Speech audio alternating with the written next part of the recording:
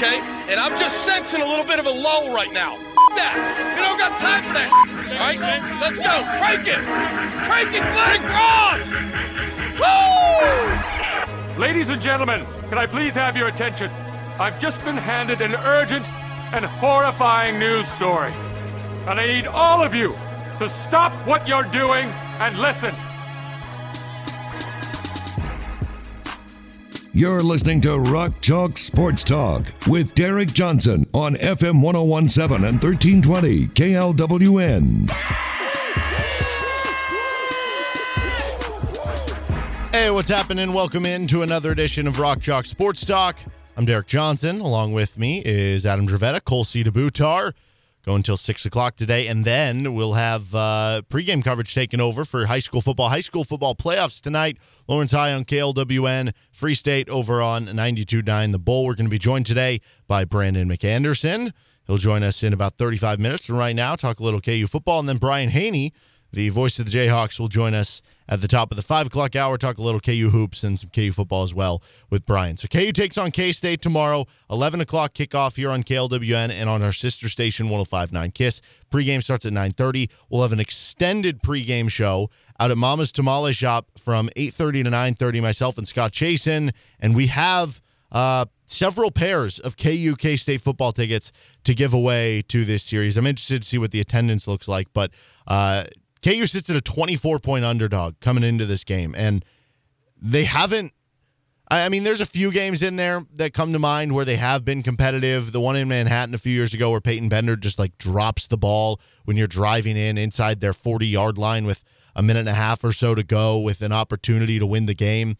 Missed opportunity there. You have the game in Lawrence, I want to say 3 or 5 years ago, where I think you lost 31-20, and special teams played a big part. Last year, it wasn't all too close. And again, special teams played a big part. 2 punt return touchdowns for Kansas State. And, besides that, for the most part, it's been pretty lopsided in favor of Kansas State in recent history here. Of course, it'd be easy to go back to the well of saying, based on both the history and where this team is at, how do you just make this game competitive? But I want to get a little more into how that can specifically happen. So the first thing that I think has to happen for you to be competitive, for you to have a chance at pulling off the upset, Jason Bean has to play well. That's a given, right? Yeah, I agree. And he doesn't have to play, out of this world. He doesn't have to play, but I think he has to play as well as he did against Oklahoma. And I personally...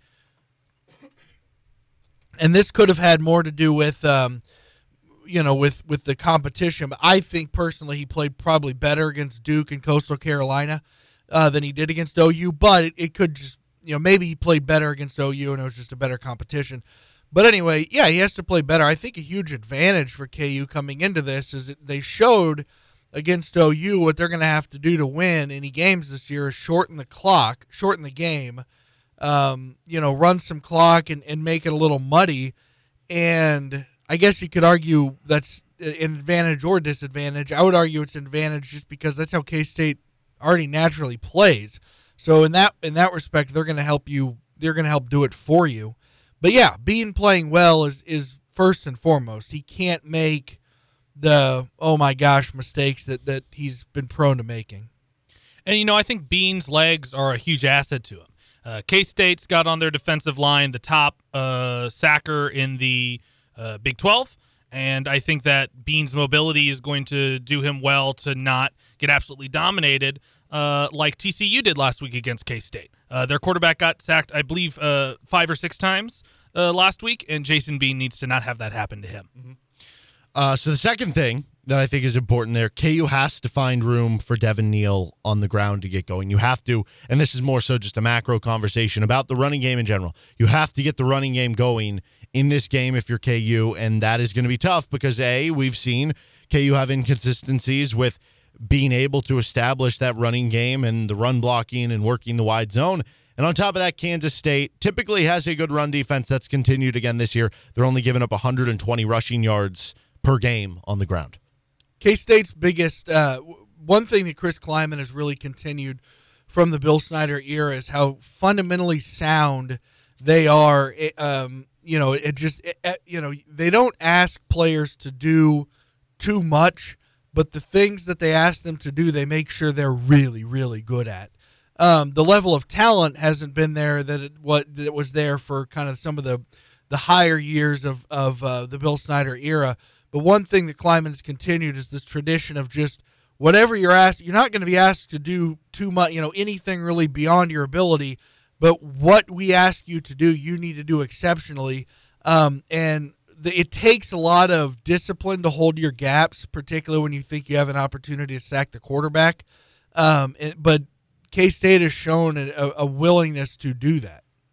And K-State's defensive line this year, man, they're big. They're enormous, and it really worries me about getting that rhythm for Devin Neal. I think that running back rhythm is one of the hardest things to develop in a lot of games, and just one or two TFLs can really throw a wrench into your whole operation, especially if they're early on KU's first drive. So I think that establishing the rhythm is important, but it's not going to be an easy job by any means. On that same topic, you can't have an "oh, here we go" moment. Oh, here we go again.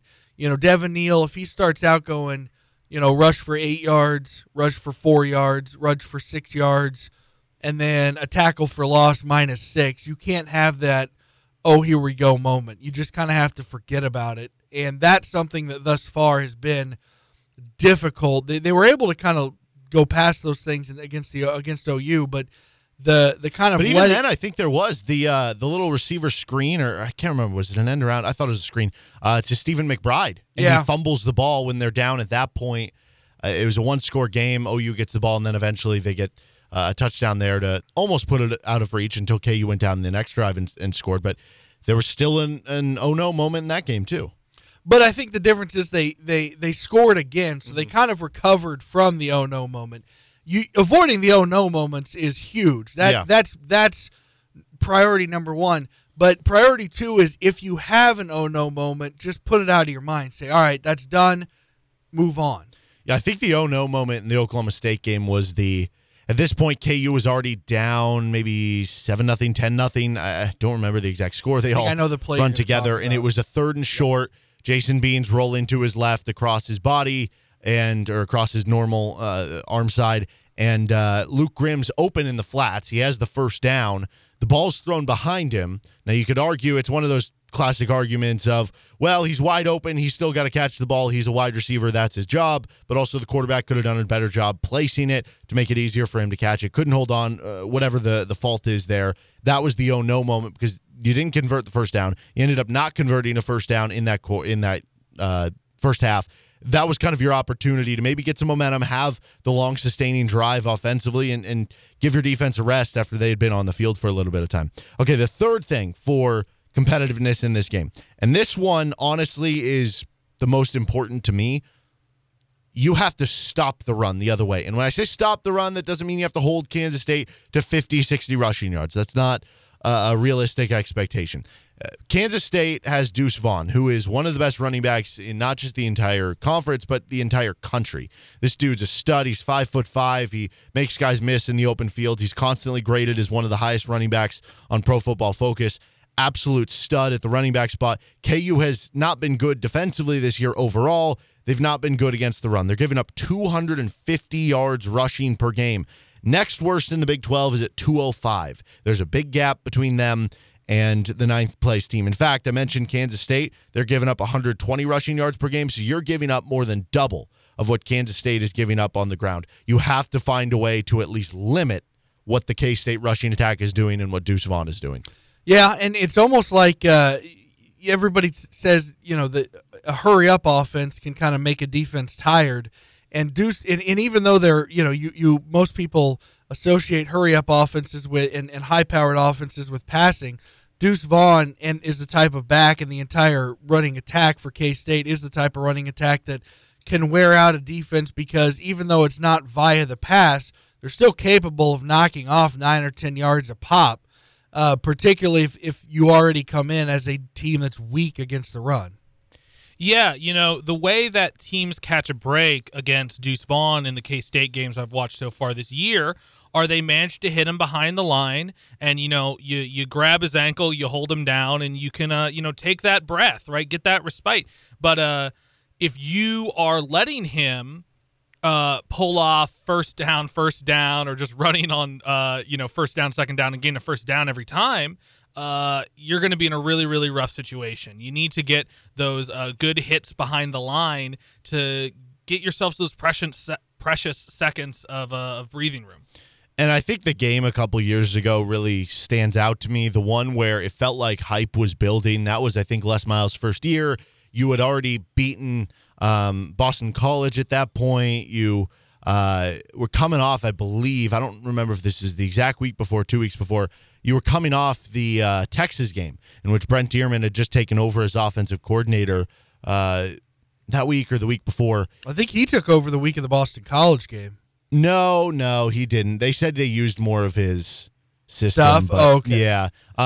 So he ended up taking over. And I remember I actually heard from somebody at Baker, because I do broadcast in Baker, and that's why I won't be on the high school call tonight, that they requested tape, Kansas State did, because I'm pretty sure Baker played the NAIA school that Brent Dearman was at like the year before, or maybe Baker heard from the grapevine that one of the teams they played, it was something like that. They went as far back to get NAIA tape on Brent Dearman's offense to get like a proper vision of it and how to slow it down. And that was the game. There was all this hype about the KU offense, where they had been. They put up a huge offensive outburst, almost beat Texas down in Austin. They did beat Texas Tech on that stretch. Yeah, exactly. And you go into that game thinking, okay, KU's going to put up a lot of points. The fans filled up the stadium. That was the most full I have ever seen Memorial Stadium since I attended KU and have since graduated. And yes, there was a lot of K-State fans there as well to help the attendance, but it was just an overall great attendance, great atmosphere. And from the get-go, it just felt like it was over. It never really felt like KU had a chance. K-State just stifled the KU offense, but more than anything, the K-State offense felt like they ran like 5 plays in the game. There was like run left, run right, and play action, and then the occasional QB run. And KU could not get them off the field. They just held the ball for so long. KU couldn't do anything on offense. You were never in the game. It was a stinker of a game when it felt like progress was being made for KU as a program. So stop the run, avoid that from happening. All right, the fourth and final thing for making a competitive game: no special teams gaffes. And this is the one maybe I'm most worried about on this list. I mentioned the fact that you had the game a couple years, or last year, where K-State had 2 punt return touchdowns. The game a handful of years ago where they had either a punt return or kick return touchdown, and then they had another one that got deep into KU territory that led to points and basically helped them seal the game. Avoid special teams gaffes, which is easier said than done because Kansas State is always so good on special teams. KU has been so bad at special teams really over the past decade plus. Avoid major special teams blows that are going to completely change the game or put it out of reach. I don't mean this as a matter of semantics, but would we agree that you can have, like K-State, because they focus so much on special teams, would we agree that they can still have a decent day on special teams, and that wouldn't necessarily mean that KU committed any gaffes? Oh, yeah. Then I would agree with you. If K-State, if they're just going to get theirs because they're really good on special teams, that's fine. Just don't help them. Right. If they make a great tackle on kick return that stops you at the 15, or if they just have the perfect good punt coverage, or a 50-yard field goal, right? Or if they have a kick return that they just happen to have a remarkable blocking scheme for. That's where I go with it. Right? I don't know. I guess you can't give up a touchdown to K-State on a kick return. But I guess there's somewhat of a chicken or egg thing there, because it's like when somebody turns the ball over, is it the offense turning the ball over, or is it the defense taking it away? I think K-State, because they're so good on special teams, I think K-State can have a kick return for a touchdown without the kicking game necessarily making a major mistake. I think they just had a really good scheme. But the thing for me is that if they have such a good scheme, why are they not getting a kick return touchdown every single game, right? So, at some point, there has to be a little of both, right? If you have... Yeah, you could prepare for the scheme. It's not like they're going to throw anything new at you that they haven't done all year. And the thing with the kick return game and just the special teams game in general, there's only going to be a couple handfuls of plays throughout the game. So having even just one play go for a touchdown, that a lot of times can be the difference. You have to avoid that at all costs. Yeah, 100% with you there. The interesting thing about K-State, though, is that their return game has been a little questionable this year. I think some of the guys have made poor decisions. I think Malik Knowles thinks he's Devin Hester, and it hasn't really been working out for him. So I think KU can, take advantage of that, and they can get really long fields for K-State if they can take advantage of that. But on the other hand, Malik Knowles is still super, super fast, super, super elusive kind of returner. And if you give up 7 points, I would say that the chance of you losing the game goes through the roof. Yeah, just be sound on special teams because you're already, losing in so many areas. You can't afford to take a big margin there. So this game, K-State favored by 24, and the other part of it that's interesting to me, and this doesn't really go into the topic of, how is KU competitive, but I just find it very interesting about this game that, as currently constructed, I just wonder how much KU can value. This is a huge game. When you think of the idea that K-State views this as such a big game, and they take it so seriously, and they enjoy the heck out of beating the brains out of Kansas, they have over 50 players on their roster from the state of Kansas, right? So that makes sense. They have 3 players right from Lawrence's backyard, Echo Boy Doe, Jackson Dean, and Keenan Garber, who all got out of Lawrence and are playing for K-State. And over 50 kids on the team are from the state of Kansas. Kansas has 19 players from the state of Kansas. Most of those, if you go through the roster, are walk-ons or don't play much. I mean, it's 3-4 guys who are really part of the rotation for Kansas who are from Kansas. And so I just wonder, in a game that I think you need to start taking more seriously to have more success here, how much that can even happen until the roster starts being filled with more in-state kids. I kind of I compare the K-State-KU rivalry to the Royals-St. Louis Cardinals rivalry. That is to say, it takes place on I-70, and it means a lot more to the team to the west and the fan base to the west than it does the fan base to the east. K-State as a fan base takes this rivalry far more seriously than KU.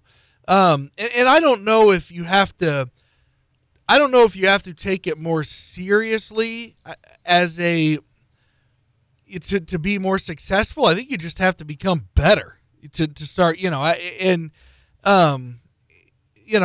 part of that does come from, finding undervalued talent. And a lot of that, you can find a lot of undervalued talent here in Kansas. And I think Chris Kleiman, what he's shown is he saw a lot of guys that at North Dakota State where he thought, all right, you're probably not good enough right now, but we can spend 3 years making you big. And then by your junior, senior year, you're going to be exactly what we need you to be. And I think that's what KU needs to start looking at, and that includes local players. Mark Mangino on a radio show, I can't remember exactly where it was, but he mentioned part of their recruiting success was because they found overlooked athletes that were playing both ways, so they weren't quite great as a wide receiver or a cornerback because they were playing both. And so the defensive guys would be like, well, we don't know how great as a cornerback he is. And the offensive coaches would be like, well, we don't know how great of a wide receiver he is. And Mangino would just pull rank and say, okay, well, we can declare that he's a good enough athlete to be really good in the Big 12. And then if we can't teach him how to play the proper position, then we're not doing our jobs. And I think that's a big part of pulling guys from the state that are getting overlooked by other schools, is guys who play both ways or guys that aren't perfect yet, that you can, you have to view what they're going to be after 2 or 3 years in your program. And I think K-State under Bill Snyder was exquisite at that. And I think Kleiman has continued that. I don't think he's good as Snyder, but very few coaches are. But he's continued that. He's continued finding guys who other people didn't view as high level because they were looking at them as an 18-year-old.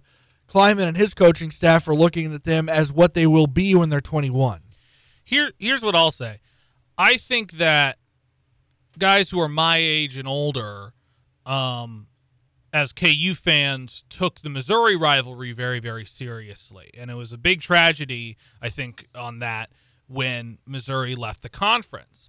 But I think people who are younger than me, who weren't alive for very long when Missouri left the conference, are going to, over the next, decade or 2 decades, going to start taking the K-State rivalry a lot more seriously. Unless KU bolts for the Big Ten. Okay, unless KU bolts. Oh, yeah, let's have a rivalry with Michigan. That sounds like it's going to go well.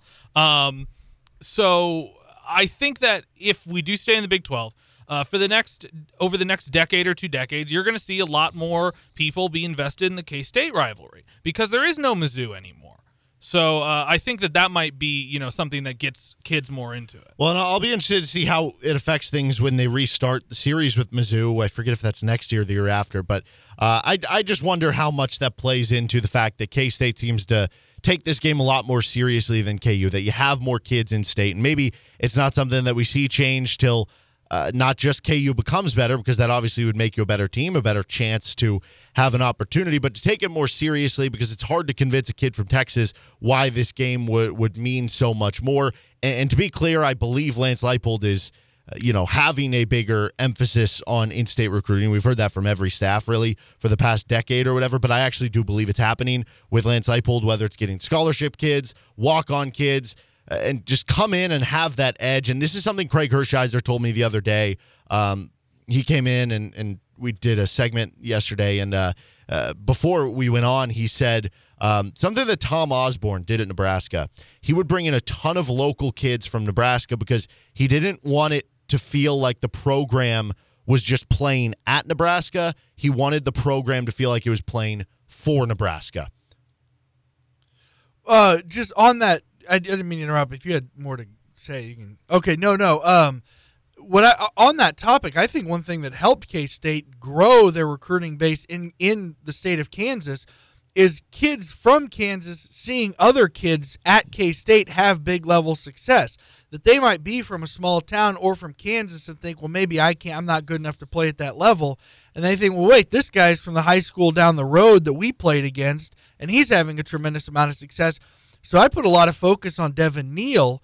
If Devin Neal can have a heap of success at KU, other Kansas kids are going to say, okay, it is possible. I can be a successful football player at the University of Kansas. 3-minute stations, 3 minutes. That's why, sorry about that. That's why it's going to be such a huge deal to, I think, for players like Devin Neal. It's not just getting for kids from Kansas. It's showing that they can be very successful. All right, he's Adam Dravetta with Cole Cedar-Butar. I'm Derek Johnson. This is Rock Chalk Sports Talk. Brandon McAnderson joins us in 13 minutes. Brandon McAnderson joins the show in 10 minutes. This is RCST with Adam Dravetta, Cole Cedar-Butar. I'm Derek Johnson on KLWN. The Kansas City Chiefs, the Sunday afternoon game against the Green Bay Packers. Aaron Rodgers not in the game. We were talking a little about this game yesterday, but I'm curious now because as you look at the schedule, you have Packers this week, at Las Vegas, then Dallas at home. That is a tough little 3-game stretch for Kansas City.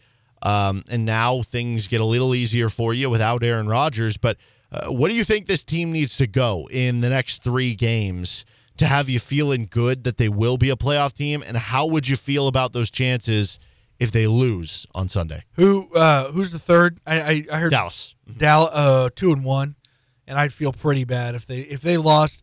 And I'm kind of worried they will because I think they kind of took for maybe I'm misreading this team, but I'm worried that they kind of came away from that Washington game in that second half going, great, we've got it figured out, and then they got popped in the mouth against Tennessee.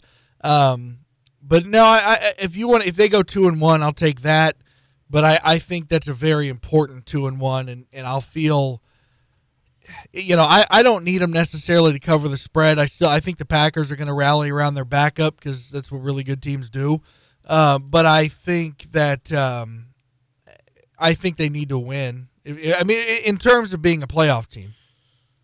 Yeah, I'm not a huge fan of Jordan Love, so I wouldn't put a lot of stock into him performing well. And yeah, it would be great if the Packers could rally around Love, but they're still suffering with a lot of injuries. So I feel pretty comfortable about the Chiefs' chances to take on the Packers. With the loss of Gruden and Ruggs, I feel pretty comfortable about us beating the Raiders. But the Cowboys are tough, man. They're like a top offense in the league with Dak. I don't know if he's going to be back for that game or not. But even without Dak, that's still a crazy receiving core. And I think over the next 2 games, we'll still realize that we have a bad defense. So if I had to like peg odds, I would almost say, I don't know, that the Chiefs have, I almost called them KU, maybe like a 60-40 chance of winning this week. And then I'd say probably coin flip in Las Vegas. And I'd probably go like 60-40 for Dallas in that game. So I would say if you go 0-3, you're not a playoff team, right? If you go 3-0, we're going to be talking about how this team's back to being like a legit contender. Yeah, for the Super Bowl. they're 7-4, and they're hot at that point. And they've beaten some good teams. If they go 2-1, I'm with you. If they go 2-1, I'll be thinking, okay, I think they're going to make a run to the playoffs.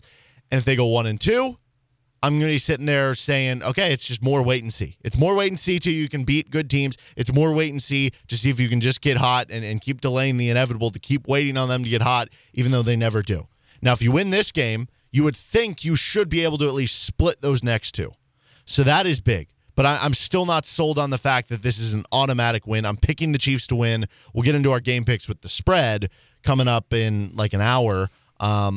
But I think this is far from a give me win, knowing that you struggled so much with the Giants. The Giants have a worse team than the Packers. Even if Jordan Love's not very good, how much worse would he be than Daniel Jones? And again, the rest of the team is better than the Giants were. So I'm still kind of shaky on how this one goes, but certainly it's a great opportunity, and it's a very big failed opportunity if you lose, because to that point of what you would need to go in these next 3 games, we both agree that if you go 2-1, you're going to feel like a playoff team. If you lose this one, that means you have to win the next 2. Yeah. Do you think there's something to be said that they'd be more motivated if they were playing Aaron Rodgers? There probably is something there, but the issue for me is that if you're the Chiefs and you're sitting there at 4-4 and you're struggling to get motivated to get back above 500, then something's wrong anyway. Yes. Yeah, that's true. Yeah, that's a really good point, actually. I would actually, maybe a little more pessimistic. I think if we go 1-2, I've fully written off this season. Like, I think 1-2 is really bad, especially if one of the losses is to the Raiders.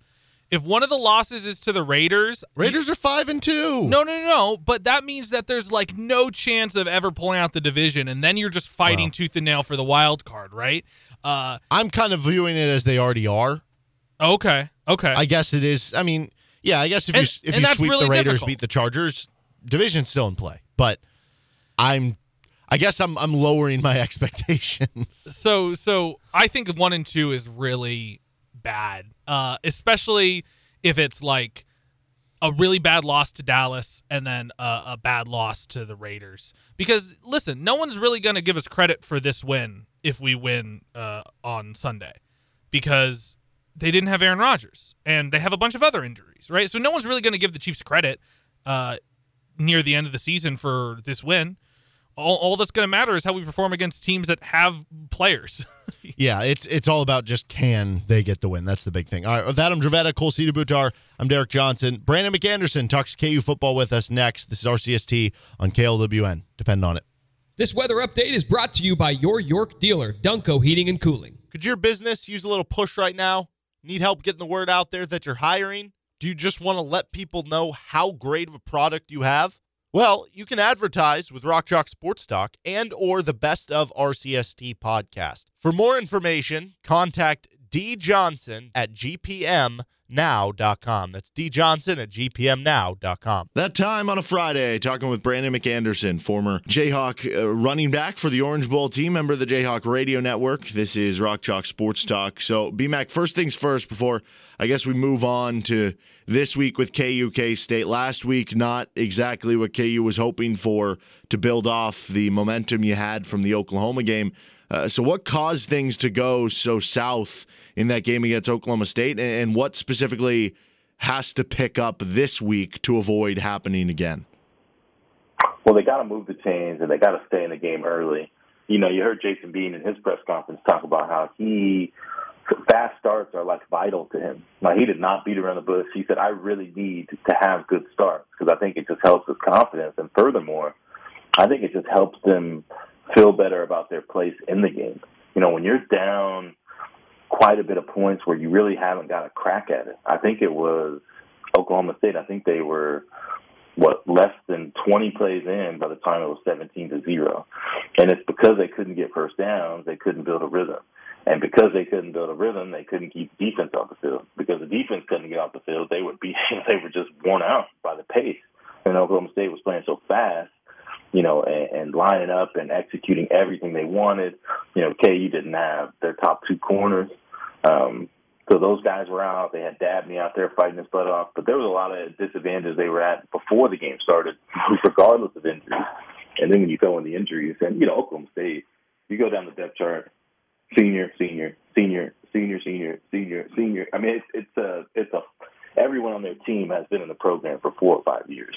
And you could see that through film study and through their maturity, they would just overwhelm KU and what they wanted to do. So I think it was a multitude of things, but Kansas needs to play perfect football. They've not been shy about mentioning that. And obviously the Oklahoma State game wasn't close enough to perfect to keep them in it. One of the things that I've found so interesting about this game with KU State is, you know, it feels like every year, and I don't say this disrespectfully because sometimes it can come across that way, like Kansas State plays this like their Super Bowl. And the reason I say that in a good way is because I think sometimes that's how college rivalries should be played. And I think that does kind of lead to an emotional or type of edge. I know Bill Snyder used to put so much into it, and we know that Kansas State has owned this series of late. Now, we heard the coaching staff this year, kind of this week, talk about this. And for Lance Leipold, like I understood what he was saying. He was saying, you know, we're not going to put too much value in one game over another because that doesn't teach the right process type of thing. And I thought it was also interesting hearing from the coaches in regards to, I think this was talked with like Andy Kotelnicki, the fact that, you know, when they were at Buffalo, they didn't really have like that in-state rival or that team that, you know, every year you kind of viewed in that way. So I guess I'm curious, from when you were playing and your teams with Mangino, like did he put any extra emphasis on this specific game with Kansas State? Well, that was complicated because by the Missouri rivalry. Because I always say that Missouri thing was like real, like that. I don't look back on that fondly in any way. Not the wins, not the losses. It was very personal, and that was the separation between the two of them. I think what was personal about the K-State rivalry is that Coach Mangino had been there, and you know, the week that we played them the first time in 2004, he played "We're Not Going to Take It" over the stadium loudspeaker when we practiced at the stadium. He played it every day through the whole week of practice. We're not going to take it. And it kind of like set the tone for it's time to end this thing, because I think it was 11 years at that time as well. And we went out there and got the job done and won at home 31-28. So, I mean, it's something that we put emphasis on, but we had a true hated rival that, you know, we didn't need any motivation for that. We didn't even talk about it. It was personal. The K-State is a little bit different, but Coach Mangino did a good job of making it fun and really saying, like, hey, we need to change this. We need to do something about it, and we did. Mm-hmm. How much do you think this game matters to the guys who are out of state? Because if you're just looking at, like, the roster, you know, KU has 19 players from the state of Kansas, and I know that's something that, you know, the coaching staff has talked about, that they want to recruit in state and certainly rise those numbers. But you look at Kansas State, they have over 50 guys from the state of Kansas right now, and if you look through the 19 on Kansas, not all of them are playing big roles right now. Some are walk-ons. So how much do you think this game matters to the guys who are out of state? For them, is it just kind of another game? I think it is, and that's mostly not – that has nothing to do with how they feel about K-State or how they feel about football. It's just that a lot of our people are from somewhere else. So they've either played at another college or played at another junior college. I was looking at this, and I mentioned this on a podcast I was on earlier this week. Kansas only has 6 contributing players that have even been with the program from start to finish. Have never played for anybody else and are in their 3rd year or later. only 6. If you look at that same ratio and you flip over to Kansas State, they have 15 starters that have only played for Kansas State and that are in their 3rd year or later of their career. So we are a transient population of a football program, and we're an inexperienced football program. So for them to have an understanding of the rivalry, it'd be really difficult because they've not really been in any of the games and they've not really been here that long. So it's, other than a couple guys, guys like Lassiter, Sam Bird, those type of guys, Sam Bird being a Kansas guy, being here for so long, he's been banged up and injured and out. But, he's the one guy I can think of. It's just not a group that has had a lot of experience with Kansas State. And I don't think if you don't come from here, it's hard to see yourself as comparable because, K-State is so specific in what they do and so good at executing it, but it's not something that would draw the eyes of a person that had no interest in Kansas football, in terms of football in the area. So I think that's what makes them unique amongst other things. But I think it's hard to build that rivalry when you just don't have people that have been here very long. As far as what Kansas State does well, what have you seen from them in preparation for broadcasting the game that makes them tough on the offensive side of the ball? It's the same recipe every year. Seemingly, it doesn't matter who the players are, who the coaches are. It's the same general recipe. They want to get on offense. They want to get a hat on a hat, and then let the star do the work. So this year, the star is Deuce Vaughn. Obviously, the guy's a great young player. But it's not really that different than what they did with Colin Klein. Get a hat on a hat, let him choose, and then he gets to, pick a hole, break a tackle, now he's out of there, or he's got 180 yards by the end of the game. Kind of the same concept, except Kansas State will throw the ball to Deuce Vaughn, they'll hand it to him, they'll get as many people loaded up as they can, fullbacks, tight ends, handing the ball, and then they can do a little bit outside, but obviously they're not really efficient in the passing game. But when you run the ball as well as they do, you don't really have to be. And a strong offensive line. On defense, they're just always aggressive. So even if they get beat down one game, they don't change who they are. They're always aggressive outside, so they take away your easy stuff, and then they're always bringing pressure and making what you want to do very difficult. And that's what they did last year against Kansas. They wanted to make sure that, obviously a much different team, they wanted to make sure Kansas couldn't run the ball. So their safeties were just up in the box, standing there blitzing. So I imagine you'd see some of that on Saturday as well. They're just very predictable, and on offense, what they do is they just make you do your job. And if you don't, they'll break a crease and they'll be out of there. If you do, it'll be a 14-12 game. And they've won games like that, or they've won games like they did against TCU where their defense is so good they pulled away. So it's always a veteran group, always aggressive on defense. On offense, they always force you to do your job, and then they always have a couple really good players. This year it's the defensive end from Lee Summit, Uzama, and Deuce Vaughn. So those are their two dudes, and everybody else is doing their job, and that's what makes them tough. What has caused Kansas State to be so much better than KU on special teams, not just in general over the last, decade or so, but in these games specifically? Like, you think back last year, you have the 2 punt return touchdowns. I think back to a game, 4 or 5 years ago in Lawrence where I think there was like a kick return or a punt return touchdown, another one that almost went for a touchdown, and that was the difference in K-State winning, I think, 31-20 or something like that. What has caused Kansas State to have such a better time with special teams over these past matchups? Credit to them for being very good at it. I know adjusted points added, I saw some stat where they've been number one over the last 15 or so years. So it's obviously a principle that they preach. But it's a principle all good teams preached. When we were Kansas and we were winning games, we were always top 10 in special teams units, kickoff return, punt return. It was something that we focused on. It was something that all starters did. It wasn't a backup, young player thing. It was, this is an important snap, and this matters, and that was a culture that we taught. Kansas State obviously teaches that, but I think their ability to take advantage has been more about Kansas's ineptitude than just simply Kansas State's brilliance, because they do win the kicking game against good teams also. But when you're playing against a team, I know that K-State at KU game you mentioned where we couldn't punt the ball at all. They either blocked it or returned it for a touchdown. Last year, we couldn't punt the ball at all. We couldn't get the guy on the ground. We couldn't get a directional kick. It was just a disaster. It was literally a disaster. So, I'm not saying they're not good at it, but I think a lot of it has been Kansas' inability to teach it and place importance on it. And you can see that Coach Leipold and his staff have obviously started to make inroads in heading towards being a better special teams unit. If you look at them, they don't have a lot of penalties, high in forced fumbles, low in their own turnovers. So they've, over the last couple of weeks, that's not been the case because of a couple of interceptions. But they're still a low turnover team, low penalty team. That's the kind of mentality that trickles over into special teams. That's what K-State does well. That's what Kansas aspires to be. Is it as simple in a game like this of just being like just punted out of bounds every time? So you're talking to the wrong person on that because one, I love special teams. Two, I love doing it. I love competing at it.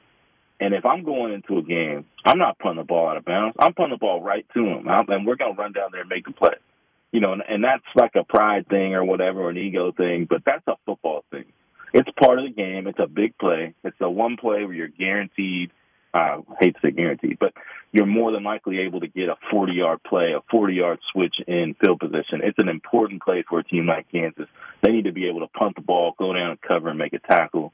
In recent weeks, they've been pretty good at it. I thought Quentin Skinner, walk-on from Oklahoma, he had a really strong game as a gunner and made some nice plays in that game. So they've shown some life. And I think if I'm Kansas, I'm not shying away from any of it. I'm punting it. I'm going and tackling it. We're talking with Brandon McAnderson here on Rock Chalk Sports Talk. On to this week's game picks. BMAC, you are 43-41 on the year, 24-21 in college football. First up, number 9 Wake Forest, having kind of a 07-08 Kansas type season. They're playing at North Carolina -2.5. Ooh, I like North Carolina, but for no reason. I haven't really seen either team play. Number 3 Michigan State is giving up 3 points. They're playing at Purdue. I like Michigan State. They've been able to problem solve pretty well this year. Number 11 Oklahoma State is giving up 3.5 points. They are at West Virginia. Yeah, West Virginia is a Jekyll and Hyde team, but I like Oklahoma State. I like what they're doing defensively, and I think their offense kind of breathed a sigh of relief after playing Kansas last week. Top 15 showdown, number 13 Auburn at number 14 Texas A&M. Aggies giving up 4.5. I'll go with the Aggies. Number 17 Mississippi State is at Arkansas. The Razorbacks are giving up 4.5. I'll go with Arkansas. All right, on to the NFL, where you are 19-20 on the year. Cleveland is taking on Cincinnati. No Odell Beckham for the Browns anymore. The Bengals are favored by 2.5. I like the Bengals. Would you want the Las Vegas Raiders, your Las Vegas Raiders, to sign Odell Beckham? Absolutely. Me and my brother already exchanged 17 text messages this morning. I've already looked up competing salaries, but he'd be a perfect fit after the tragedy with Henry Ruggs. And, there's a good offensive thing going on for the Raiders, and I think he's still a talented player.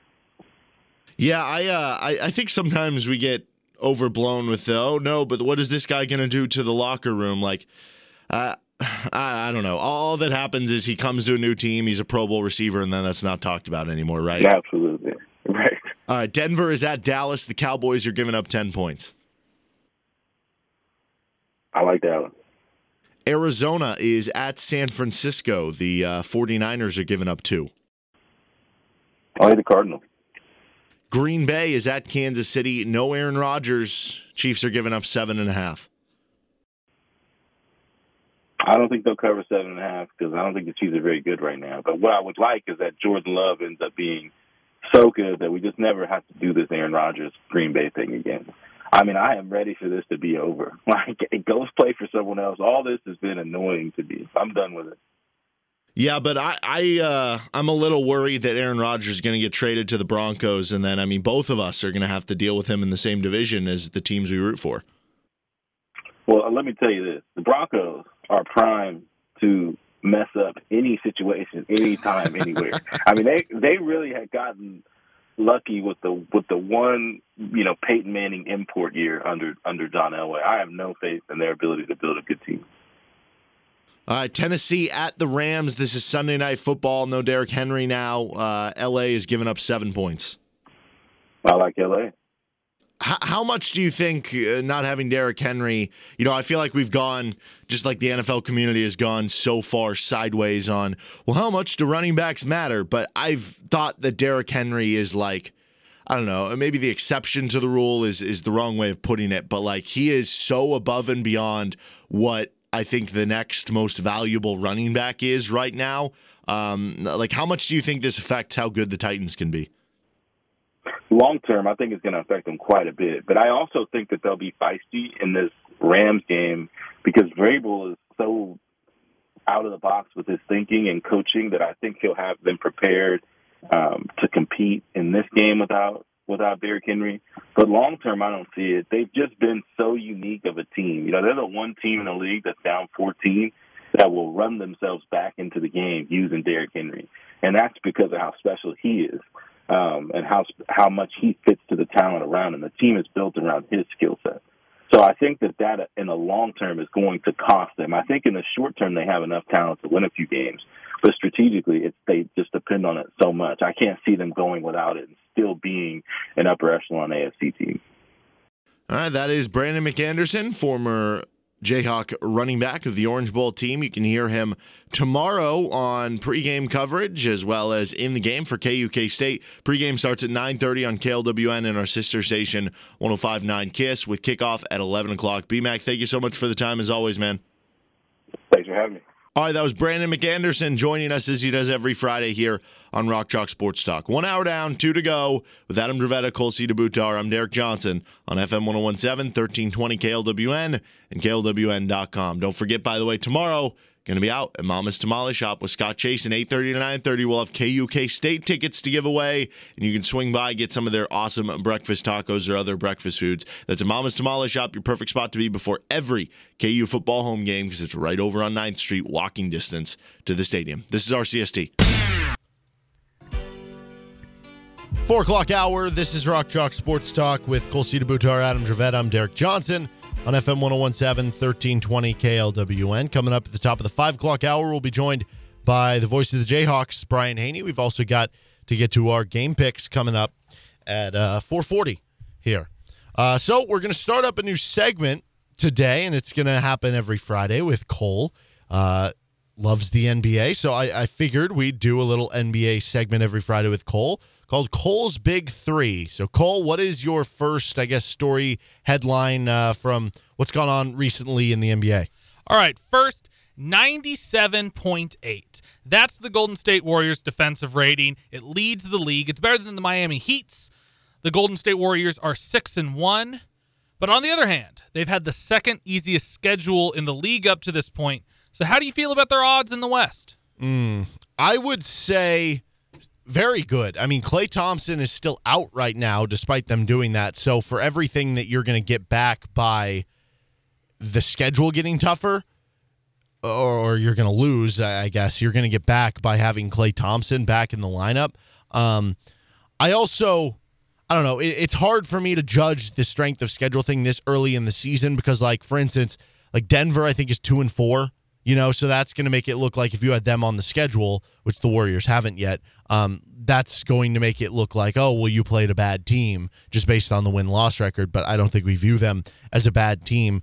So I think, are they the best defense? Maybe not. That probably won't last. But if they end up being a top 5, even top 7 defense, and then they get Klay Thompson back and you're running on all cylinders offensively with Steph Curry and company, yes, I think they're a legit title threat because of the fact that not only have they done it before, not only do they have star players, now they have depth too with the latest offseason moves and draft picks that they had. But it's wide open in the NBA right now. Maybe not wide open, but there's certainly, I would say, more teams that I think can win a title this year than maybe in quite some time. Steph Curry was peeling off some MVP-type numbers before. I guess he might still be. His last game, he kind of, 2 days ago? It looks like he got 15 points against Charlotte. But before that, I guess it goes back to October 28th was his last really outstanding performance. But I think Klay Thompson returning will add more. Their defense, I think, will it may not stay at the crazy level it's currently at, but I still think they'll be really good defensively. Klay Thompson will make them better offensively just by his presence. On top of that, by making Steph Curry even better. And then on top of that, the Lakers are like 1,000 years old. So I don't, and I'm not saying any team that you want to put up as one of the best in the West, none of them are out of it. I'm not saying that Klay Thompson returns and all of a sudden the Warriors are favorites, but you can't take them. They're in the conversation, absolutely. One last fun fact about this one. If somehow the Warriors managed to maintain a 97.8 defensive rating for the rest of the year, they would surpass the 2004 Detroit Pistons for the best defensive rating in a single season. Larry Brown? So so how far back does defensive net rating go? So defensive rating is based on per 100 possessions. Yeah. So conceivably you can go back. Yeah, you can go back. That's they probably crazy. only started keeping it recently. Yeah. But you could go back and calculate find it from there. Yeah. I just would have thought that there would have been a team in the 50s or 60s. I get it. It's per 100 because offenses possessions. were, yeah. But yeah, just offense, and you're not going to have a 3-point line to boost up efficiency. So that is wild that would be the best one. Well, I don't know if he said this is the best ever, but it would be. Are they the best ever? Or they would be the best ever. The best ever currently is the 04 Pistons. Wow. So yeah, that is crazy. That is a team in this century. Of course, only through 7 games. Memphis is 5-3, tied for 3rd in the East, and Ja Morant is the big story there. Memphis is also a really good song by the band Kitten. And it has good you barbecue, told that apparently. joke 3 times. I swear to God. Kitten. Ja Morant is leading the league in points in the paint. He is tied with Anthony Davis for first. That is a crazy number. There's some more crazy numbers. Wait, from Ja Morant. how? I don't know, man. He's 6'2" or something. and he's a string bean. How is that possible? He's points, assists, rebounds, 27 points, 7.5 assists, 5.5 rebounds, shooting slashes of 52% from the field, 37% from 3, 75% from the free throw line. How do you feel about Ja? I think he's been fantastic. I mean, you read off the stats. Those are, if your team is really good, those are MVP level stats. I don't know that the Grizzlies will be good enough for him to win MVP. 5-3, good start, and a team that I wondered if they would even make the playoffs again this year. They made it last year. They got into the play-in game, and then they had a couple nice, or they upset the Warriors, I guess, in the winner get the 8 seed game, and then they ended up upsetting the Jazz in the first game, and then they just got kind of blown out of the water from there. But I wondered how they would kind of respond to no longer have Jonas Valanciunas, who has been a really productive NBA center down low, and they've just been really good. Ja Morant has been fantastic so far this season. What I find very interesting is the idea of where do we put this with the draft a couple years ago. Zion Williamson has obviously been still really good, but Zion Williamson now, we're starting to get the overweight stuff. We're starting to get the injury stuff. If you went back into that draft, would you take Ja Morant over Zion Williamson right now? The biggest arguments in favor, a lot of people, and I kind of agreed with this, so but one of the biggest arguments in favor of taking Zion a couple years ago was that Ja Morant was probably the most NBA ready of that draft then. But in the long run, Zion was going to be better because he could drop his weight, he could lean out, and he could become the better player. The two things that didn't account for was, one, you have to count on Zion actually losing his weight. And I want to be clear, we're talking about overweight by NBA standards. We're not talking about overweight by person-to-person standards. We're talking about the extra weight on your shins and on your knees and on your feet playing 65 to 70 games, 35 minutes a game over the course of an NBA season. It wears on you. And then also, it wasn't taking into account that Ja Morant could have, was going to improve. So it was, Ja Morant was viewed as probably the most NBA ready, but just in a couple years, Zion was just going to surpass him. But that didn't take into consideration the fact that Ja Morant could have steadily improved, which he has. He's so fun to watch, man. He's I know Kevin Durant is a personality. People are kind of he's here or there, but just as a guy to watch, I felt LeBron was so much better than Durant for the longest time, but I felt Durant was so much more fun to watch because he was built so oddly.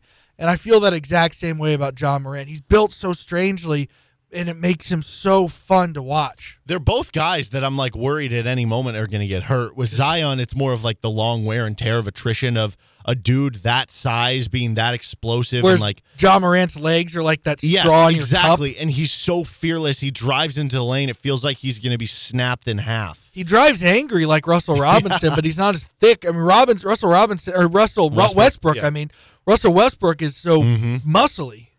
Let me tell you, if you were wondering, as you mentioned earlier, Derek, how does he score so many points in the paint? If I had to guess, by the end of the season, we're going to have 10 or 12-minute long highlight reel of John Morant doing 360 layups right under the basket, because that feels like how he's scoring about half his points. Wait, so where would you go? Would you take Redraft, redraft, you're taking Ja. Easily. Redraft, you're taking Ja easily. Well, especially if you're the Pelican. There's something there as well, too, the fact that Zion already wants out for New Orleans, so like you're just going into it. Ja's content in Memphis. Exactly. Memphis and New Orleans are super similar markets. Yeah, I don't know. Maybe that's another conversation about Zion and NBA stars wanting out, but I don't think we've ever seen it this early. Or guys assuming that they're NBA stars before they actually become an NBA but that's star. the thing. Like we've never seen it this early. We saw like with Anthony Davis. It was I don't know. He took the time to establish he had himself. already signed his like first extension, right? And like this is year 3. He is still on a rookie contract. Like chill for a little bit. See what they can do around you, man. New Orleans can't be that bad. All right, number 3, Miles Turner for the second time in a row and the third time in 4 years is leading the league in blocks. He's got averaging 2.9 blocks per game right now. Is this finally the year where he can move out of Gobert's shadow as a defensive player of the year? Or is the fact that Indianapolis has a bottom 5 defense going to just completely shatter those hopes? I don't know if it'll shatter them, but I do think he's facing an uphill battle with Gobert. It's not just that Rudy Gobert is such a good defender. It is that the Utah Jazz are a really good basketball team. The Utah Jazz are going to make the playoffs, and certainly a team that puts up a lot of wins in the regular season. You would imagine, like, I don't think the Jazz are the best team in the West, but it wouldn't be surprising if they were the 1 seed in the West because of how kind of it went last year. They get the 1 seed and then they lose in the second round. Like that would be a similar path I would expect this year. So Rudy Gobert is going to have the benefit of that. With the Pacers, you don't know if they are going to be a playoff team. They're still adjusting to Rick Carlisle, the new head coach, who I do think was a really good hire for them. If their defense does end up bottom 5, it probably does get rid of that chance. And the problem for him is it's not just defensive player of the year. It's like, can you at least make like a first team all NBA defensive team? And I don't know. Some guys vote just based on like the 5 best. Some vote based on like positionality, but they'll stretch it and be like, okay, we can just have 2 big men. And then some guys will vote purely on position to where it's like, no, I'm just only having 1 center. And for those people, they're going to have Rudy Gobert probably in ahead of Miles Turner. But you're talking about the guy who led the NBA in blocks last year. When you look at the on-off splits of you field goal percentage allowed or field goal percentage at the rim with Miles Turner on there, it significantly goes down for teams playing them. The other part of it for Miles Turner is that like Rudy Gobert is the clear top center on the Jazz depth chart, in the Jazz rotation, in the Jazz roster. Miles Turner has to split time with Domantas Sabonis. You lose some minutes in there to Batadze or however you pronounce it as well.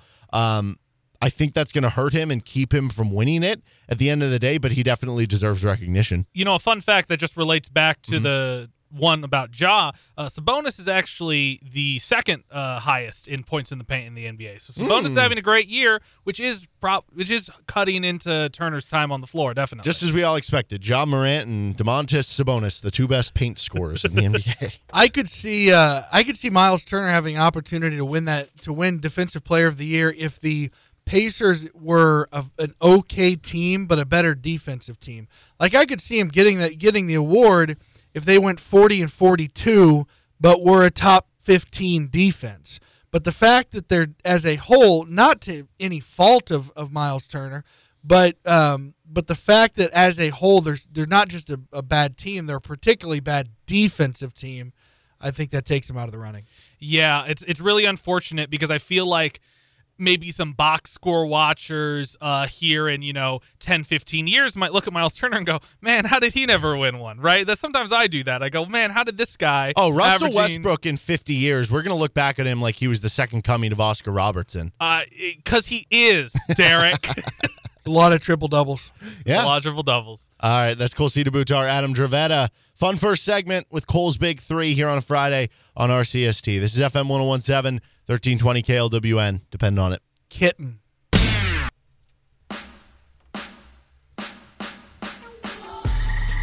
RCST on KLWN, KLWN.com with Cole C. DeBoutar, Adam Dravetta. I'm Derek Johnson. We'll have the voice of the Jayhawks, Brian Haney, joining the show at the top of the 5 o'clock hour. High school football on the airwaves tonight.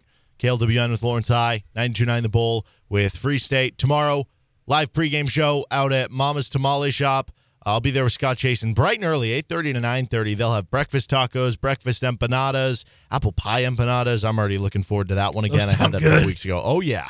It was very delicious. And we're going to have KU K-State tickets to give away. We've got a couple pairs. So all you have to do is come by, buy something at Mama's Tamale Shop. They're going to open at 9 for breakfast, and we'll get you some free KU K-State tickets if you get there and do so early enough. All right, so let's get on to this week's game picks. Adam, you are 30-19 on the year. I am 50-34. BMAC, who gave his earlier, 43-41. Cole, you are 35-34, above 500. There we go, baby. All right, first up, Adam, you are 15-10 college football. Number 9, Wake Forest at North Carolina. The Tar Heels, despite being unranked, are giving up 2.5 points. I don't know. I still can't decide if Wake Forest is for real or not. I'll lead North Carolina. They win it by a field goal or so. Cole, you are 14-21 in college football. This is the area you've gotten it going in the NFL. This is the area that you need to pick it up in. Yeah. So I think the way I pick it up is to just copy all of Adam's answers. No, I'm not a huge fan of Wake Forest. I don't think that their results really scream to me like 15th ranked team. And if the betting odds say that North Carolina is the favorite here, I think I am going to go North Carolina. So this is one that I'm very afraid of because it feels like a Vegas knows something line, right? You have a top 10 team in the country playing a team who's 4-4. North Carolina still has Sam Howell, but they lost so many weapons. They've been so inconsistent. They've struggled defensively this year. I think this is less of a Vegas knows something line. I think it's more of a why North Carolina would be favored because people don't trust Wake Forest yet. And people still believe the fact that North Carolina has a first-round quarterback to pull an upset. I kind of view this as like a Kansas in 07-08 when they played at Oklahoma State. In college, college game. No, I don't think college game did. It was the ABC game of the week, though, with Brent Musburger and everything. So I was like 12, 13 at the time. I was not paying attention to Vegas odds, nor would I remember what the line of a game was. I got broken up with the day before that game, and I was so... Just that game helped me get through much. Right. I was so happy after that game. Next time we have Todd I don't care about her anymore. Next time we have Todd Reesing on, we'll have him go into the deep psychology with you there on that breakup. Yeah. But I feel like this is like that. It's like, I don't know. I feel like Oklahoma State might have been favored, or that might have been a shorter line than you would have expected. And that's how I kind of feel with this. Like the respect hasn't come yet. Wake Forest has a really good offense. They just haven't really played anybody great. Virginia is a solid team at 6-3, and they beat them. I'll take Wake Forest. I'm actually a believer in the Demon Deacons. Number 3, Michigan State is giving up 3 points. They're at Purdue. They're giving up. Michigan State's only giving up 3. Correct. I don't know. I guess. Wow. I thought it was really strange. I mean, they were getting smoked when they really started coming back against Michigan, and give them credit for coming back, but I don't know. Give me Purdue. To me, a win's a win, you know? So they looked really great in that second half, fourth quarter against Michigan. So, yeah, no, I think I'm going Michigan State here. Kenneth Walker I don't know, maybe he's the Heisman frontrunner at this point. He was already having a great year. He was already being talked about in that way, and then you have 5 touchdowns in the comeback. He's been absolutely phenomenal. And how funny is it that the guy who might be the Heisman frontrunner right now, the leader of the Michigan State team, transferred from Wake Forest. Just imagine if he would have stayed with the Demon Deacons. I'm going to go with Purdue here. Purdue already beat one number 2 team this year. That was Iowa. Here's a top 3 team in Michigan State playing in Purdue. Boilermakers are 5-3. They've got a solid squad. I don't think Michigan State is actually like, this is the difference between deserving and who is the best team. If you're doing deserving, which I think how the ranking should be, based on what you accomplished, sure, Michigan State should be a top 5 team. But if I'm picking games, if I'm trying to predict games, then I'm going to go off how good I think you actually are. I don't think Michigan State actually is a top 5 team. Like, if Michigan and Michigan State played 10 times, I'm probably taking Michigan more than I'm taking Michigan State. I'm going to take Purdue for another big upset this year. I kind of think they're that big upset team this season. Okay, I asked BMAC to pick number 11 Oklahoma State at West Virginia. It's because I can't ask him to, as a member employed by the university, to pick the KU game. So we're going to pick the KU game instead. Kansas State is giving up 24 points. They're at KU. Who do you got? Wildcats. I think it'll be, I may have even said this on the air. I think it'll be like a 42-7 type game. So yeah, give me, even if it's like 35-7, they still cover there. So yeah, give me K-State minus the points. Yeah, I'm also going K-State there. Nothing to add? I no, think, you don't have to. Well, okay, well, let me just throw this out here. I think that there's no way that KU's going to stop Deuce Vaughn. I think he's going to end up with, if I could make a separate prop bet on Deuce Vaughn, over 100 yards. I wonder what rushing. that number Over 100 would be. yards just rushing. What if it was 150, hypothetically? Yeah, I'd take it. 200. Yeah. 3 million. No, I don't know. I'll leave it short and sweet. K-State. Yeah. Number 13, Auburn. At number 14, Texas A&M. Aggies are giving up 4.5. Oh, give me Auburn. I don't think Jimbo Fisher's that good. I think this may turn out to be his best year at Texas A&M, but no, I'll take. Last year was pretty good. If Auburn's getting points, I'll take Auburn because I think they're going to win. Oh man, what was the line? 4.5 for A&M. I don't know. I like A&M, but I've also thought that Auburn maybe overperformed a couple times this season when I was down on them. So it's hard for me to constantly pick against a team that has proved me wrong. So I think I'm going to go Auburn, but 4.5. Yeah, I mean, no, that makes sense to me. Yeah. I think 4.5 is too much. This feels like a game that comes down to the wire. It's decided by like a field goal or something. I wouldn't be surprised if Auburn wins. So I'm going to take Auburn, but I'll say this. Texas A&M has been such a big comeback story.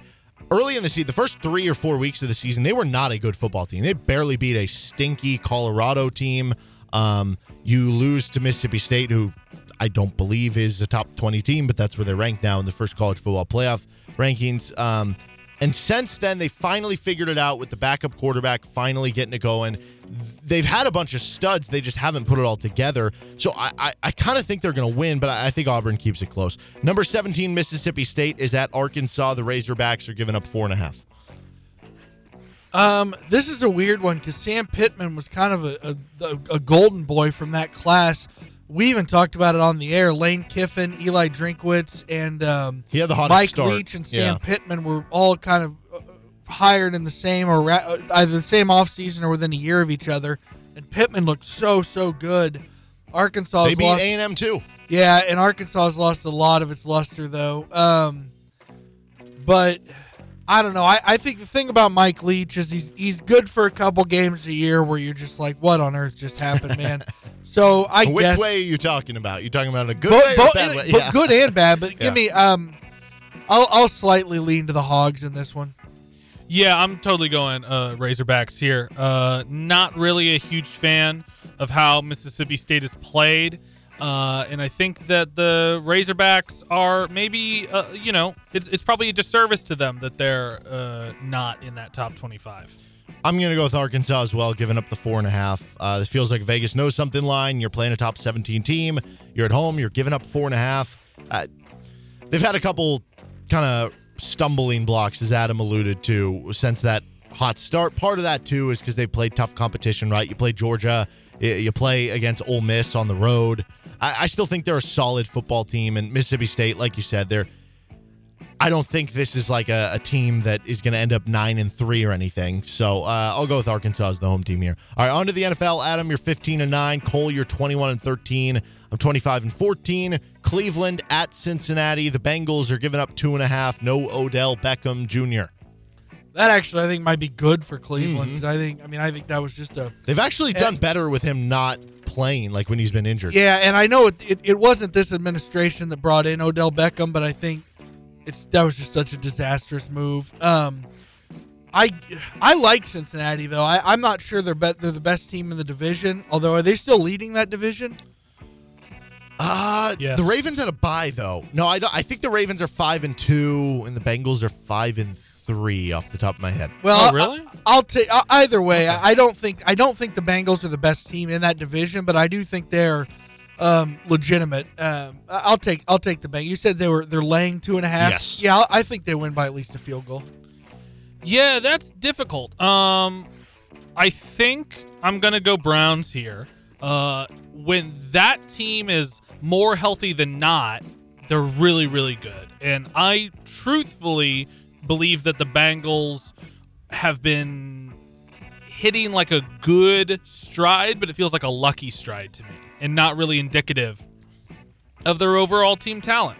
Obviously, Jamar Chase is really fantastic.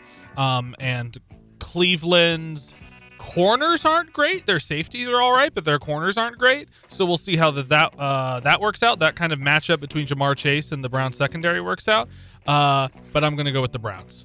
I'm going to go Cleveland as well. I think there's a big boost for them getting rid of Odell Beckham just in that locker room. Now, I do think Odell Beckham can actually add something to certain teams, but for that specific team, I think it can serve as a boost. Cincinnati, weird team. Tough to figure out. You lose close to the Packers, who are obviously a really good team. You lose in overtime there. Then you blow out the Ravens, and it's like, oh my gosh, this is a legit team. And then you lose to the Jets last week. I don't know what to think of this team. Like, did they just have like a hot couple weeks of football, and now this is going to be the start of them kind of crashing back down to earth? I kind of like Cleveland to pull off this victory. I think a lot of people are going to be saying, well, Cincinnati, this will be a good bounce back spot for them, but I'm going to go with the Browns in an upset here. Denver is at Dallas. The Cowboys are giving up 10 points.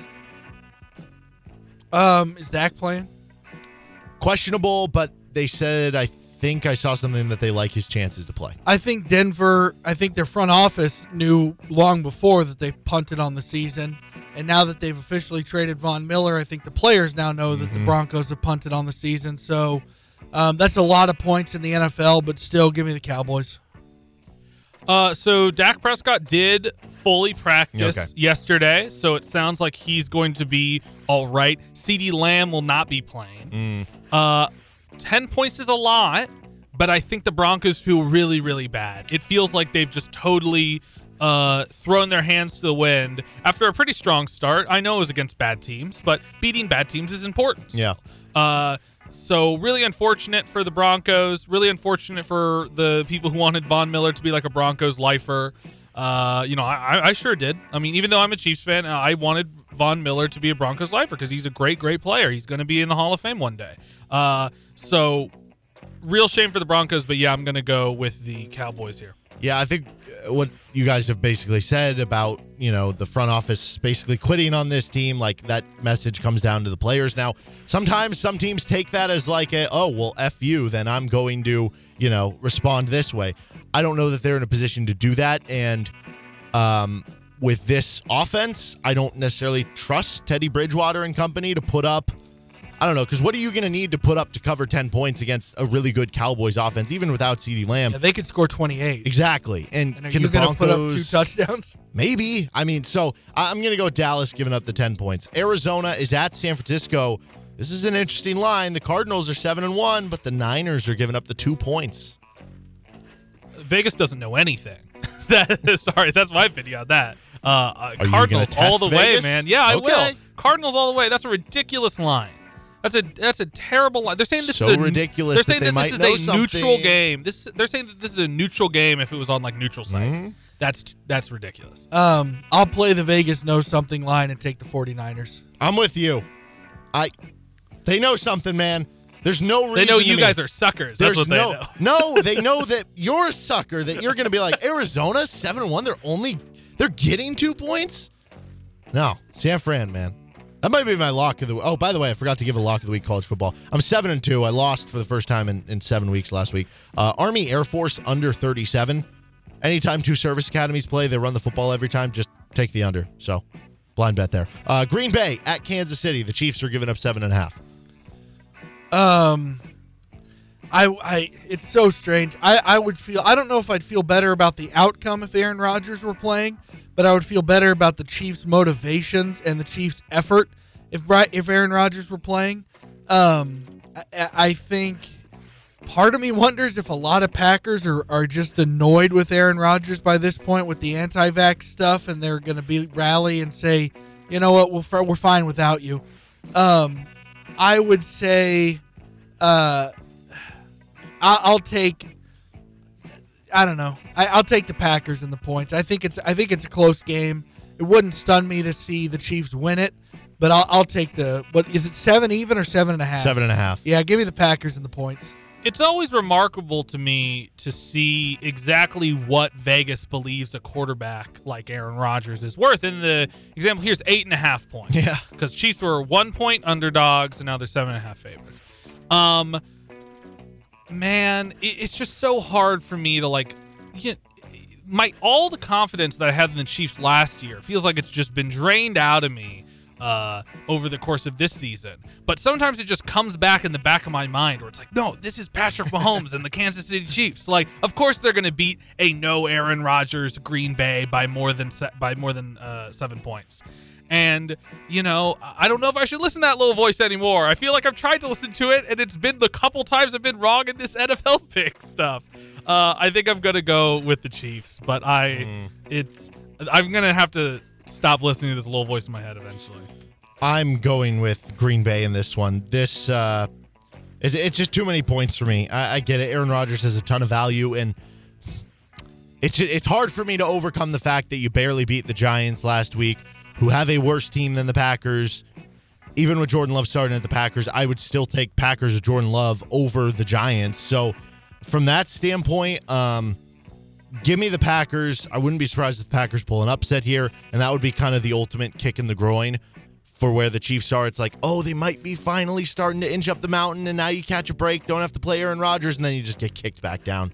But I'll take the Chiefs to win, but the Packers to cover in what I think is a close game, especially when you look at a couple years ago. The Chiefs had to start Matt Moore, and they kept that to a one-score game. And it took an amazing Aaron Rodgers pass. And was it Devontae Adams or Lazard with that catch? I thought it was Lazard, but either way, it was an amazing pass and an amazing catch that ultimately kind of sealed things for Green Bay.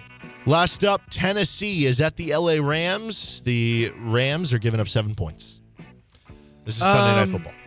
Yeah, without Derrick Henry, who I think, and I think you were talking about this earlier with BMAC, right? About how, the running back may not be worth a bunch, but Derrick Henry might be somewhat of an exception to that rule. What'd you say the line? Is it 7? You said 7, yeah. If Derrick Henry were playing, this is probably like a 3-point line. I'm guessing. I will say this. Now, again, it was just against the Chiefs, but Tannehill, it was just against the Chiefs, and at the very least, they had the distraction of Derrick Henry on the field. But Tannehill looked fine against the Chiefs. You know what? I've talked myself into Tennessee. There we go.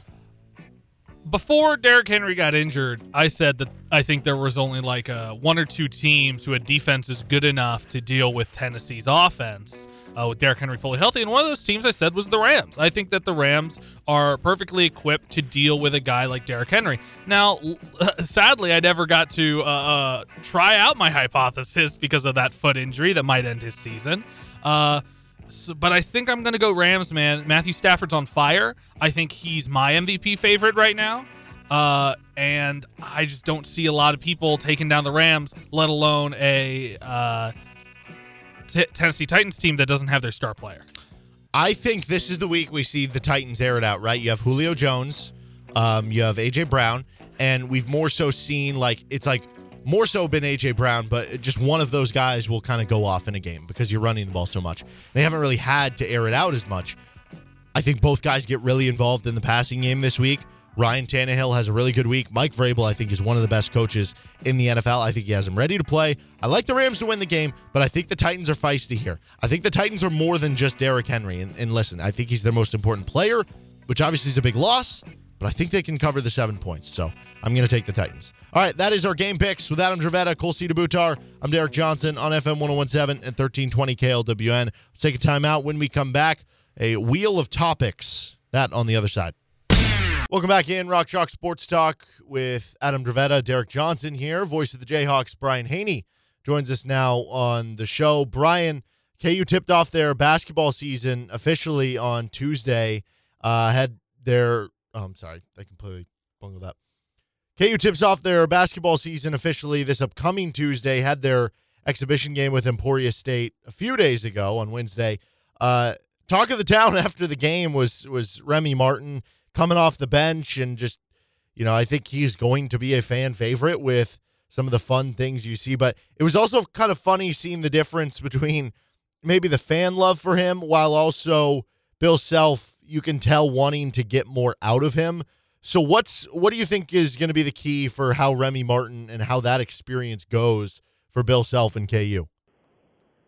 Well, I think the key is Coach would like him to play a little bit better defensively. Second key is he's learning the Kansas system, and there's a lot of different things we do from an offensive standpoint that are way different from what he was, entrenched in Bobby Hurley's system at Arizona State, where, run toward the ball if the play's breaking down, just get him the ball and get out of the way. And Kansas has much more structure to what it wants to run and do. And so there's an acclimation process there. And then the third thing is just, I think he's had some ho-hum practices, and he might be one of those guys that, as Curtis Townsend says, when the lights are on and the popcorn's popping, he's a completely different player, and that may be the case. But all those things, the defensive consistency, learning the structure of the offense and kind of what's expected of him compared to what's been his norm for the last 4 or 5 years, and then finally just, bringing it a little bit stronger each and every day. Those are all things that are just going to come in time, I would think.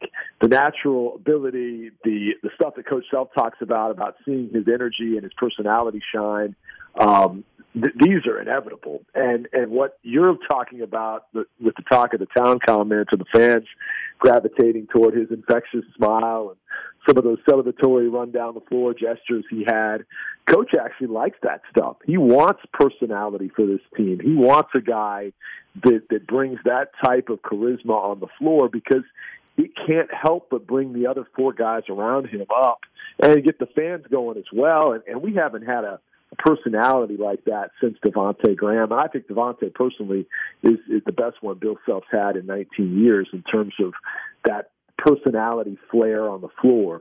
You don't want it to overshadow the game or be bigger than, the moment or the officials or anything like that.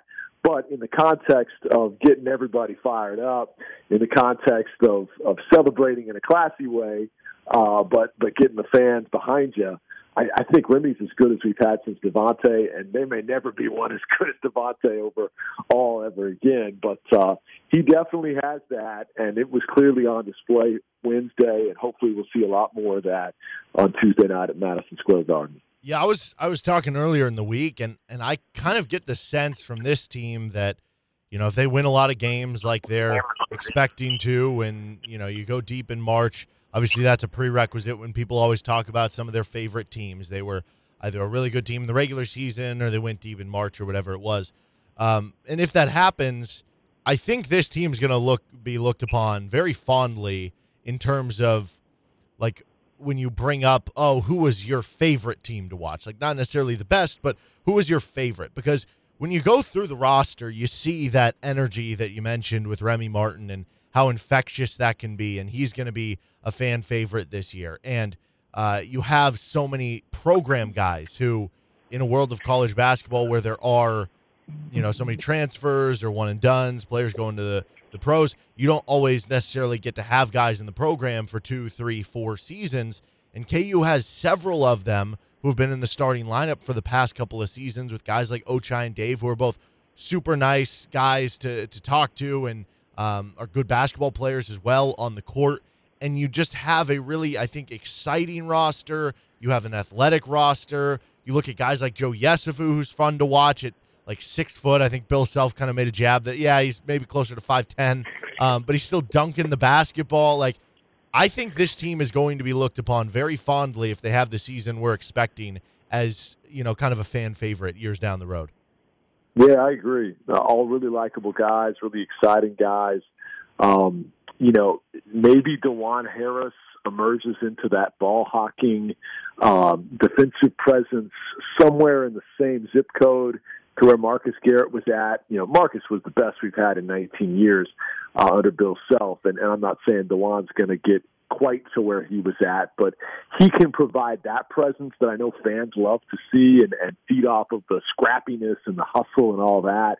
You've got firepower more so on this team from 3 with the addition of Jalen Coleman-Lance. Once he gets back, Bill Self has said that's their best shooter, and I do think Christian Brown's going to shoot it better. His numbers were down 8 to 10% a year ago throughout the season from downtown previous to or compared to his previous season, and I think he'll be better. Ochai has proven already, in what he improved upon in the offseason, not just being a spot-up three-point shooter, but being able to score off the bounce, which I think makes him more explosive on the outside too, because, if they're going to respect your ability to penetrate and get to the rack, they won't press you all the way on the catch. And yet if they do that, now he's shown the ability to put it on the deck and blow by you and finish at the rim. And so 5 threes the other night and some other aggressive attacking type plays were great sights to see, albeit versus a Division II foe.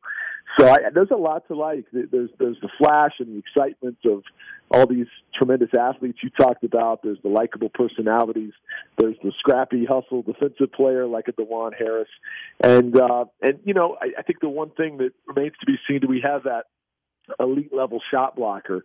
Obviously, David had a couple of emphatic swats, and so did Mitch Lightfoot the other night, but that's against an MIAA team. What's that going to look like versus a Michigan State team that has 3 starters with a wingspan longer than 7 feet? You're able to still have rim protection there, because when I think back to some of the more exciting teams in recent years, you had that prolific 3-point shooting team in 2018 with some of the personalities on it that you talked about.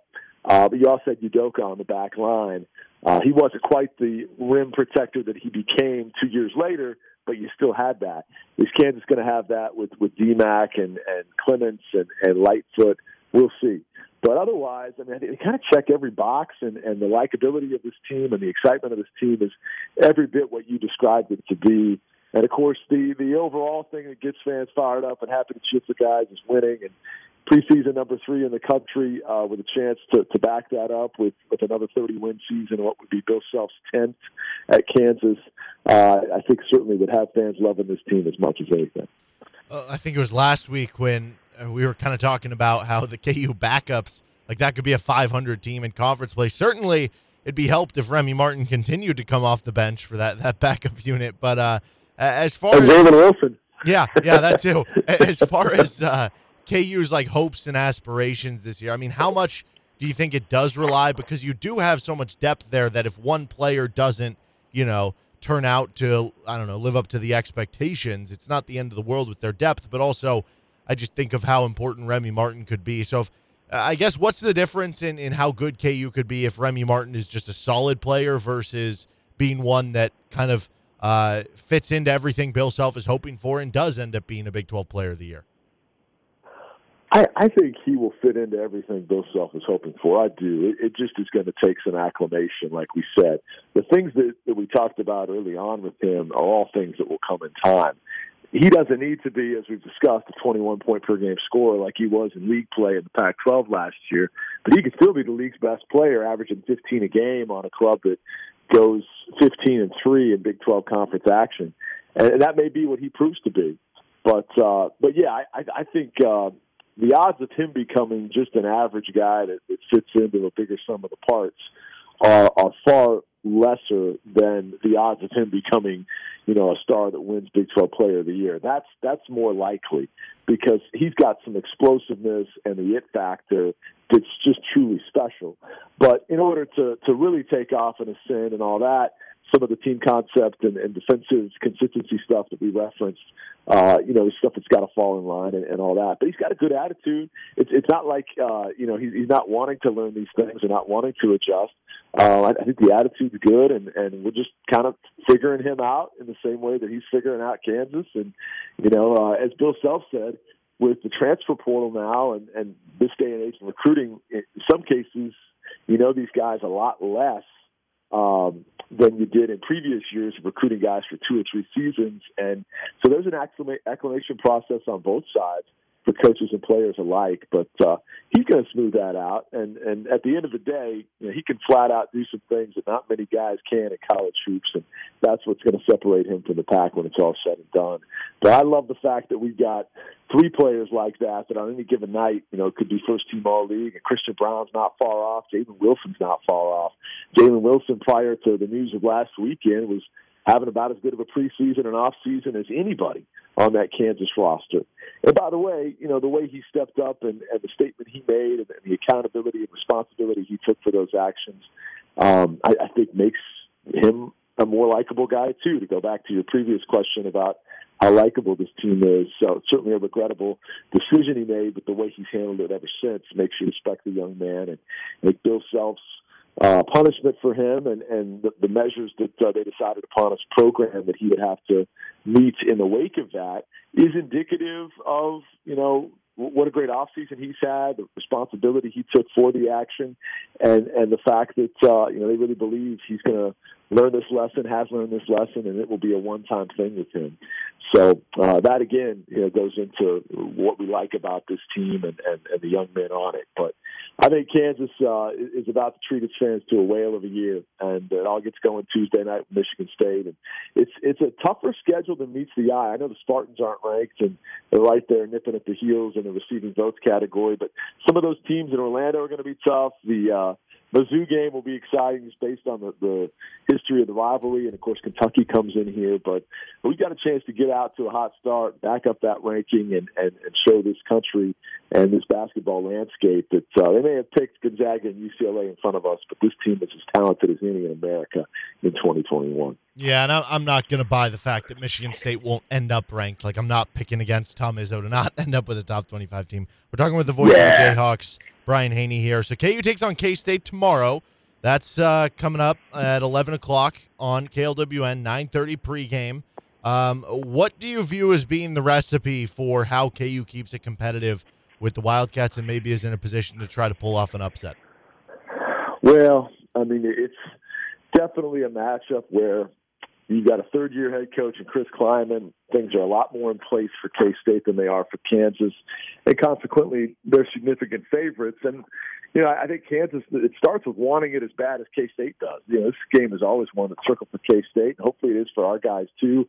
But, understanding that if you come out and play your A-level game of complementary football like we saw versus Oklahoma, where the offense is able to sustain drives and keep the clock moving, keep the ball in your possession, keep Skylar Thompson and Deuce Vaughn on the sideline, and that also keeps your defense fresh once they do have to take the field. If you do that, you can absolutely shorten this game and be in it.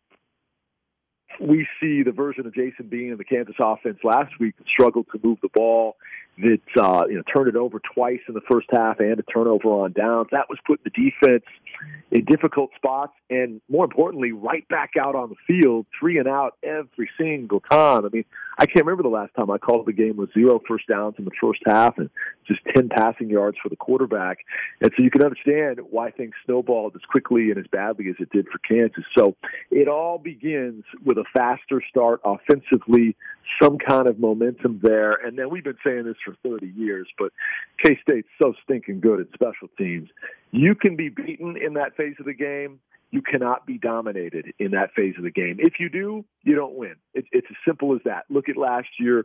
They had 2 punt return touchdowns against us from Phillip Brooks. And Malik Knowles has 2 kick return touchdowns this year. It's a special teams unit that, as we talked about, has led the nation in non-offensive touchdowns for the last 2.5 decades. And so Kansas has to find a way to, if not go even up in special teams, don't let it be the staggering differential advantage for Kansas State. Kick it out of bounds if you have to. Keep it away from their guys. And we struggled with that a year ago in Manhattan, and we paid the price dearly because of it.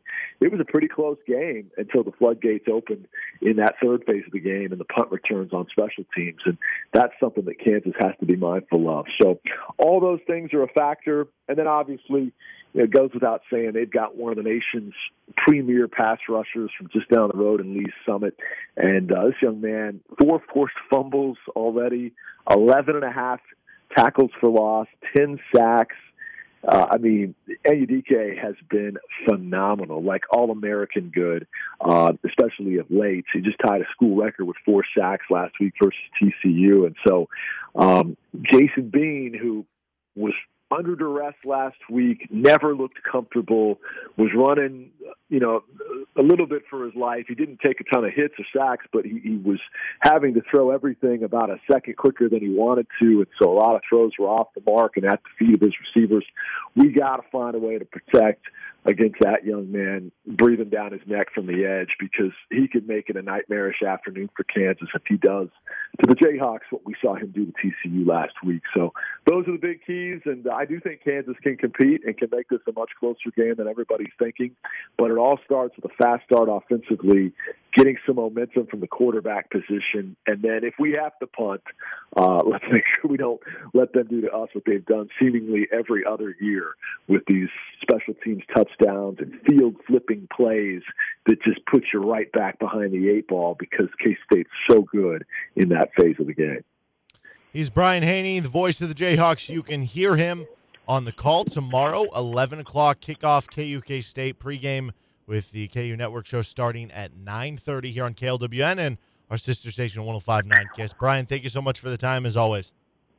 Hey, thank you, buddy. And just like the Hawks need a game plan for their next game, you need a plan for retirement as well. So to get started, call my buddy Nate Miller at Miller Retirement Group today. They're sponsoring these reports throughout the season. Really appreciate Nate. He's heavily invested here in the Lawrence community, and he'd love to help you invest for your retirement as well. So check them out today. Thanks so much, Derek. All right, that was Brian Haney, voice of the Jayhawks. Cue the disclaimer. Brian is a paid spokesperson, not a client. Brian does not endorse, and all individuals should make their own evaluation of the firm's investment advisory and insurance services. Investment advisory services offered only by duly registered individuals through AE Wealth Management, LLC. All right, this is Rock Chalk Sports Talk on FM 101.7, 1320 KLWN. Depend on it.